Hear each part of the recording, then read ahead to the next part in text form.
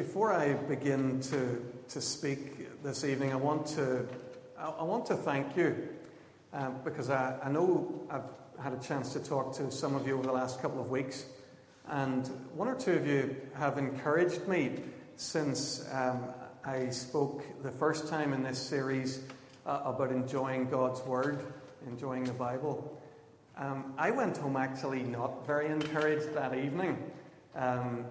That happens from time to time. Claire asked me, well, how did church go? And I said, oh, it was okay, except for me. I just didn't think that I'd really got that series off to a good start or really had encouraged you. But since speaking with one or two of you over the last couple of weeks, I've realized that despite my sense that I hadn't really delivered anything very interesting or inspiring, you were encouraged, and I see the grace of God in that. I see that maybe we're on to something here when we're thinking about enjoying God's Word together, that even though I didn't feel it was particularly inspiring or brilliant, the topic is something that interests us. We're men and women of God. We know that we want to connect with God in His Word, but somewhere along the line, a lot of us struggle with that. So I took a lot of comfort from the responses I heard from you that yes, we are interested in this. We are keen to learn together how to enjoy God's Word more. So let's go again, round two, and see what God will teach us this evening. As I prepared this series, I had a little resource lying on my table, not so much a book as just a little pamphlet from the Good Book Company, and it's called Open Up the Bible. The resource begins with a section entitled 1 Big Reason Why We Should Read the Bible and 5 Reasons Why We Don't. I'm going to spend my time this evening trying to give you the one big reason why we should read the Bible. But before we come to that, let me share the 5 reasons why we don't, just to bring an honesty to all of this and an integrity to our thinking this evening. 5 reasons why we don't read the Bible, suggested in this little resource. I don't have the time. Life's increasingly hectic. People are finding, particularly if they carry the responsibilities of pressured jobs and maybe family life as well. A second reason, the Bible's hard to understand. Many people struggle with what's going on in certain parts of the Bible. By the way, if ever anybody stands at the front like this and tells you that that's not true, reach for a pinch of salt and take it. There are some parts of the Bible that certainly by my estimation are demanding and that certainly at first glance aren't that easy to understand. Don't misunderstand. I think the key aspects of God's Word and the whole of it are open to us, but it's not all immediately easily accessible. It's not important is a reason given in this little leaflet. Now, that's not an idea that I would have ever heard articulated anywhere, but I wonder, is that notion beginning to creep in to our churches? Is it possible that the Bible, which once held pride of place at the centre of the community, is becoming a little bit less foundational? It's just not quite so important. It's not quite so foundational. It's just gently going off to the side and other things replacing it in our churches. A fourth reason why we don't read the Bible, it's legalistic. Maybe you grew up in a church where the idea of having a daily quiet time or a daily Bible reading was talked about in such a way that it felt like just another box to tick, another rule to keep. And actually you've come to the point in your life where you don't want to live that way anymore. Where ticking boxes and keeping rules isn't something you want to do. Bible reading feels legalistic. And a fifth reason that they give here is that it's scary. There are lots of different reasons why reading the Bible might be scary. It might not seem very cool by other people's standards. Being committed to something might not fit in with our freewheeling lifestyle. Or maybe we're just nervous of what might happen if we did. What God might say to us and how he might challenge us. I don't know what you make of that list. As I say, it's not my list. It's one that I found in this little resource. Maybe you identify with one of those reasons, or two of them, or five of them. Maybe you have all sorts of reasons why you find it difficult to read God's Word. Folks, it seems to me that those reasons and others to replace them will always exist. I don't think we'll ever enter into an era where we don't have what seem like valid reasons not to give ourselves wholeheartedly to reading God's Word. If we're going to do the thing that we hope to learn to do a little more in this series, enjoy the Bible, then we're going to need to find a good reason why we should read it.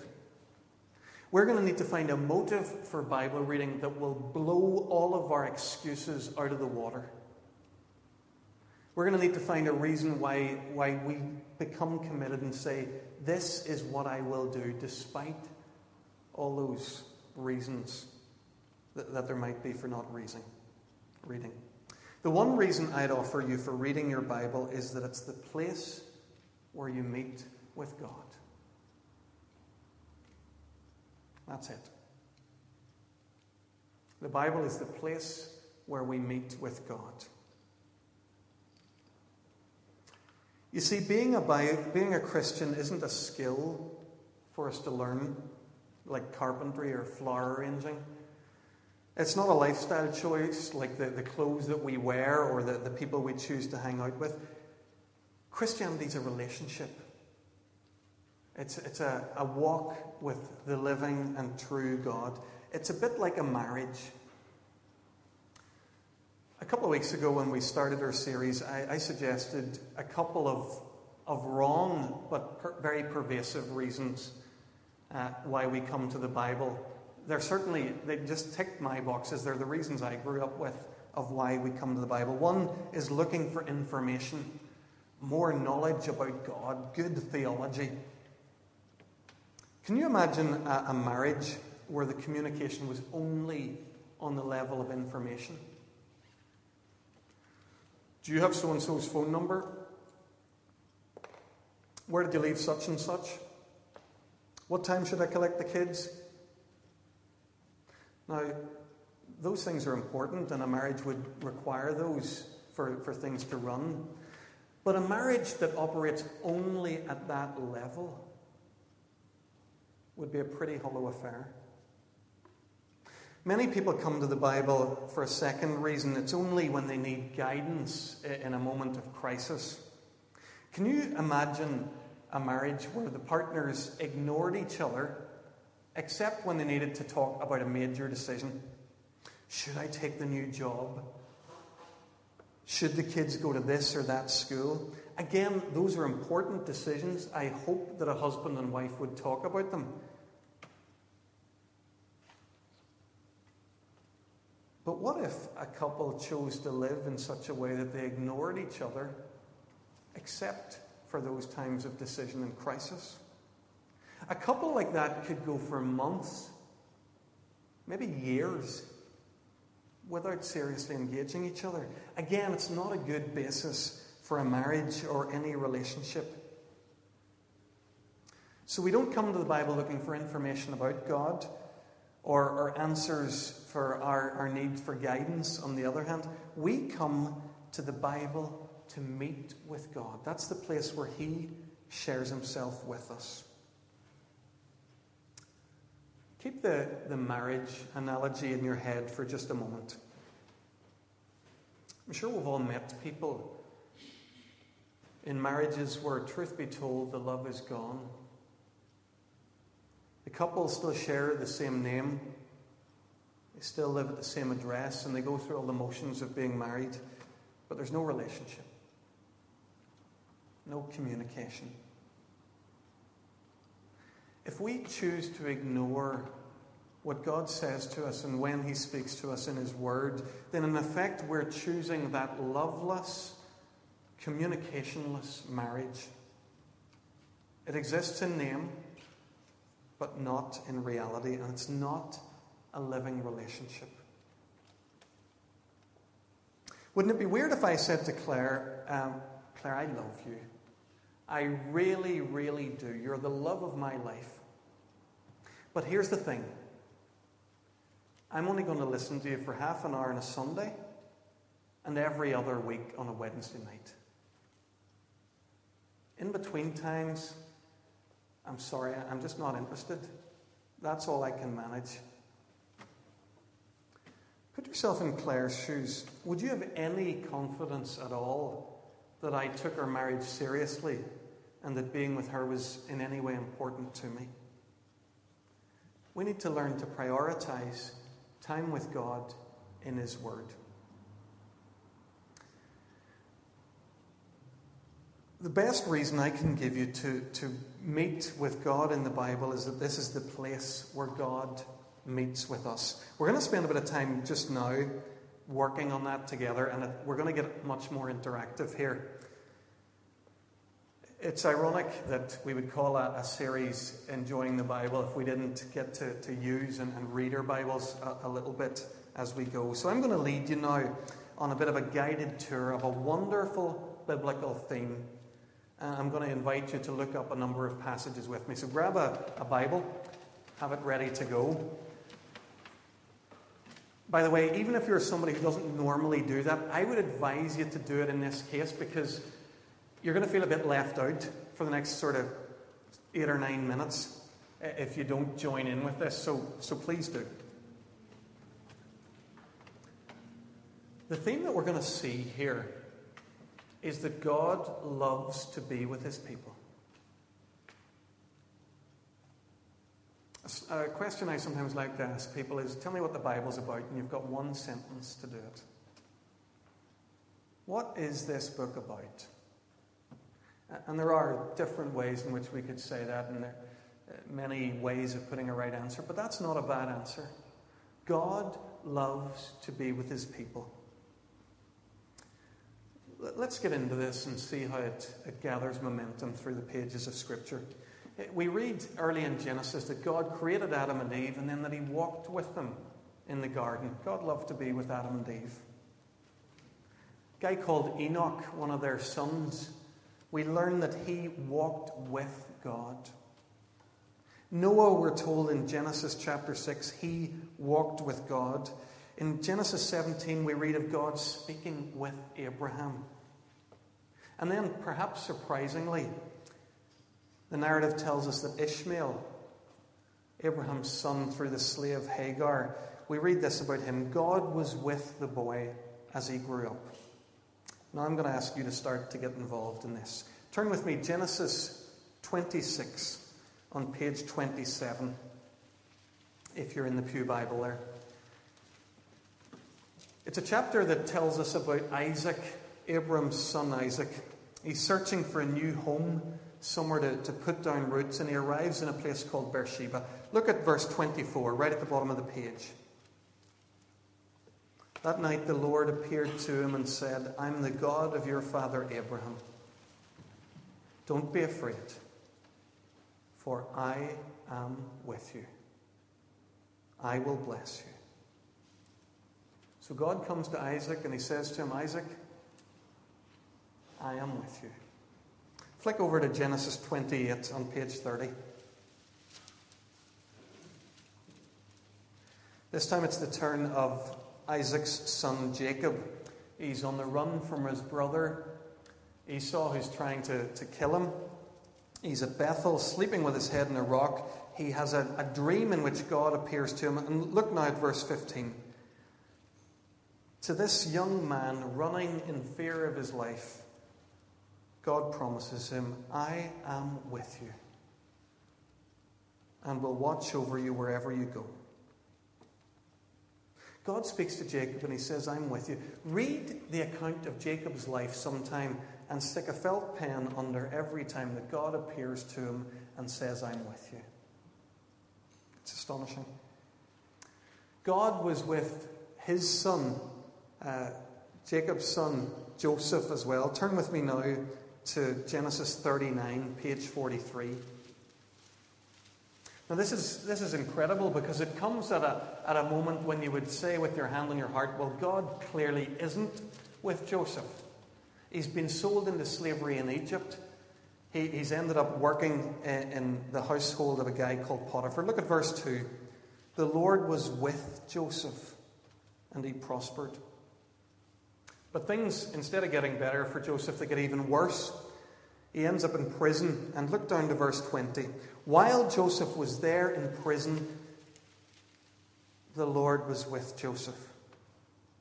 We're told in verse 23, the warder paid no attention to anything under Joseph's care. Why? Because the Lord was with Joseph and gave him success in whatever he did. You beginning to see this, folks? This never-failing presence of God with his people. Time and time again, he comes to this person or that person and he says, I am with you. We've seen that theme develop there just briefly through the book of Genesis. Now we're going to accelerate a wee bit and follow the thread right through the Bible. Turn to Joshua chapter 3, verse 7, page 218. Joshua 3, verse 7 on page 218.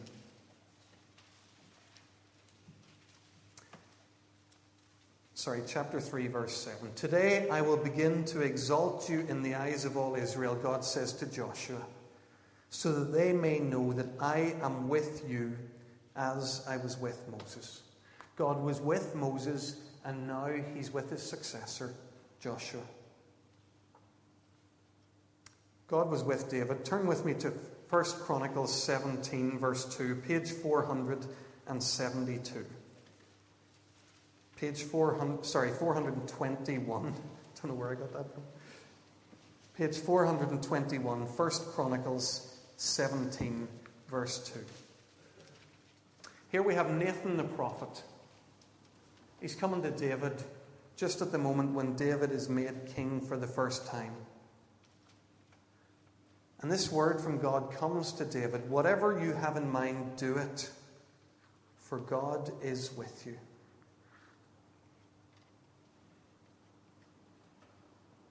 I don't know if you know much about the prophets, the Old Testament prophets. Mostly they had a pretty tough job. They had to come to God's people and quite often tell them some hard things, give them some bad news about God's judgment coming on them. But time and time again, in the midst of that, they talked about God's presence with his people. I'm going to choose a pretty obscure one to show you. Turn with me to Zephaniah chapter 3, verse 17. You won't need a page reference for that because you all know where Zephaniah is. You read it regularly. Page 947, if you need it. Page 947. Zephaniah chapter 3, verse 17.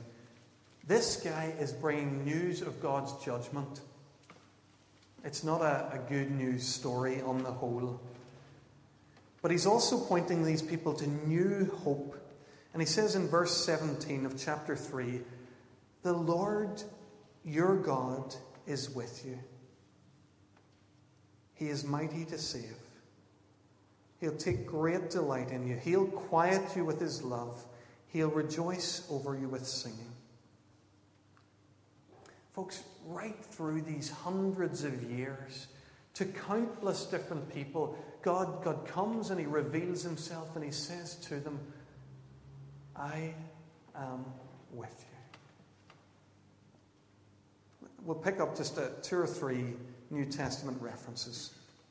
This thread runs right through the New Testament. Of course, God's people were never more aware that God was with them than when Jesus came among them. Turn with me to the Great Commission, Matthew 28, page 1001.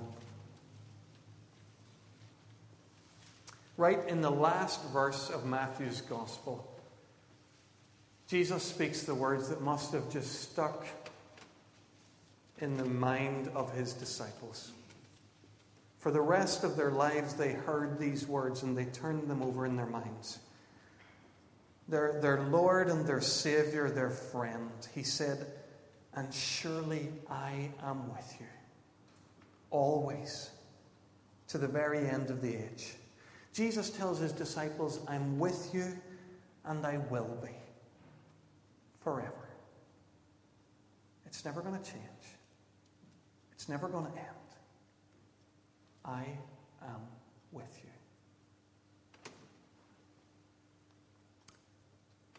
The Apostle Paul, he experienced the fulfillment of Jesus' promise. Turn with me to Acts chapter 18, page 1114.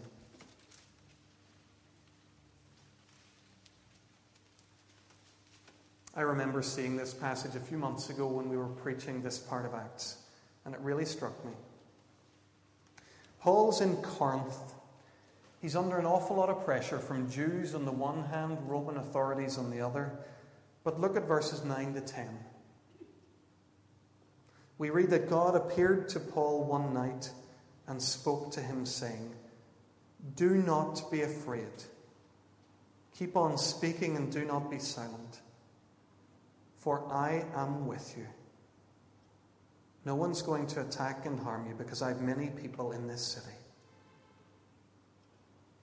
God assures Paul that he is with him. Folks, turn with me to Revelation 21, and here we come to the end of our tour. The passage we read at the start of our service, or partly into our service, I should say. Revelation 21, the first 4 verses. We have a wonderful picture here of a new heaven and a new earth. And John the Revelator tells us of a voice that he hears speaking from heaven. "Now the dwelling of God is with men, and he will live with them. They will be his people, and God himself will be with them and be their God." Folks, do you think the writer wants us to understand that God is with us? 3 times in the one verse. And this is it. This is the climax of God's story. This is the whole purpose of human history and the whole purpose of God's dealing with us. It's that he might be with us and that we might be with him. Folks, we don't know what any story means until we see how it ends. Do you ever do that with a novel? Check the ending? I don't. There's something about me that I'm too linear. I have to read from start through to the end. But some people I know will flick to the end to see, this is how the story ends. We need to understand this to understand the whole story. It's about God drawing us to him, making us his, God with his people. I've read a number of books to help me prepare for this series on enjoying the Bible. And one of them is Life with God by Richard Foster. He says that the Bible's message, this message we've seen here this evening, that God is with us, in the end it needs to come to us as an invitation. He says the divine assurance thundering through the ages is also a divine invitation. I am with you. Will you be with me? This dynamic is the absolute unifying center of the Bible. Every story in the Bible, no matter what its twists and turns, whether the human characters are trustworthy or untrustworthy, whether the story is happy or sad, is built on the clarion call to relationship. I am with you. Will you be with me?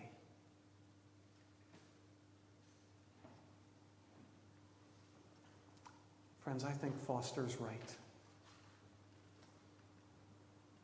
I think the Bible is one long story of God's willingness to come and to be with his people. And it's one clear invitation to us. Will we come and be with God?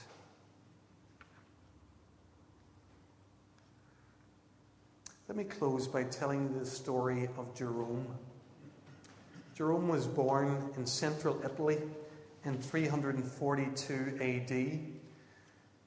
He was destined to become a renowned scholar, specializing in the works of Cicero. But something happened to Jerome that changed his life.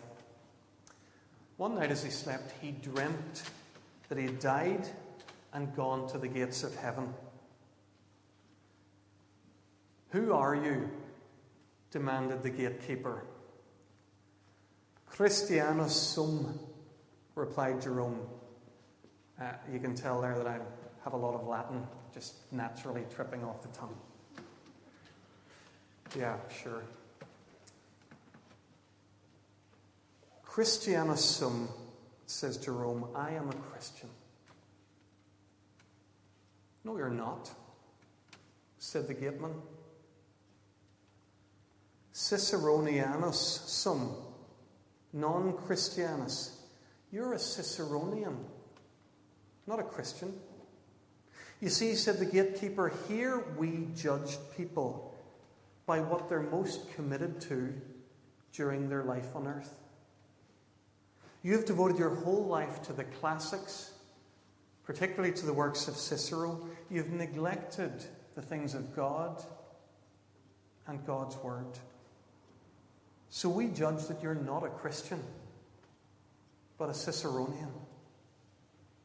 Sorry." Jerome awoke in a sweat, and he made up his mind there and then, "I will be a Christian. I will devote myself to meeting with God in his Word, the Bible."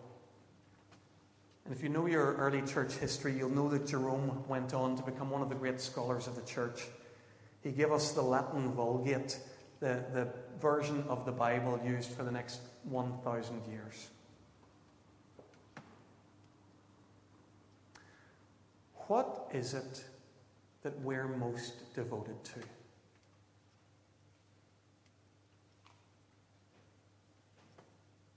What is it that we give our time and our energy to?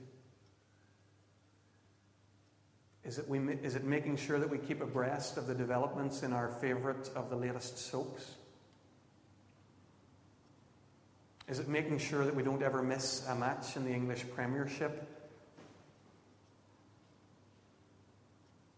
What is it that we're most devoted to? Folks, there's only one reason in the end that will keep us coming back to God's Word and loving God in the Bible. And it's the love of God himself. It's knowing that we'll meet him there. It's a burning passion and a burning desire to meet with God there. You see, in God's Word, he comes to us and he whispers to us over and over again, "I am with you. Will you be with me?" How will we respond? Let us pray.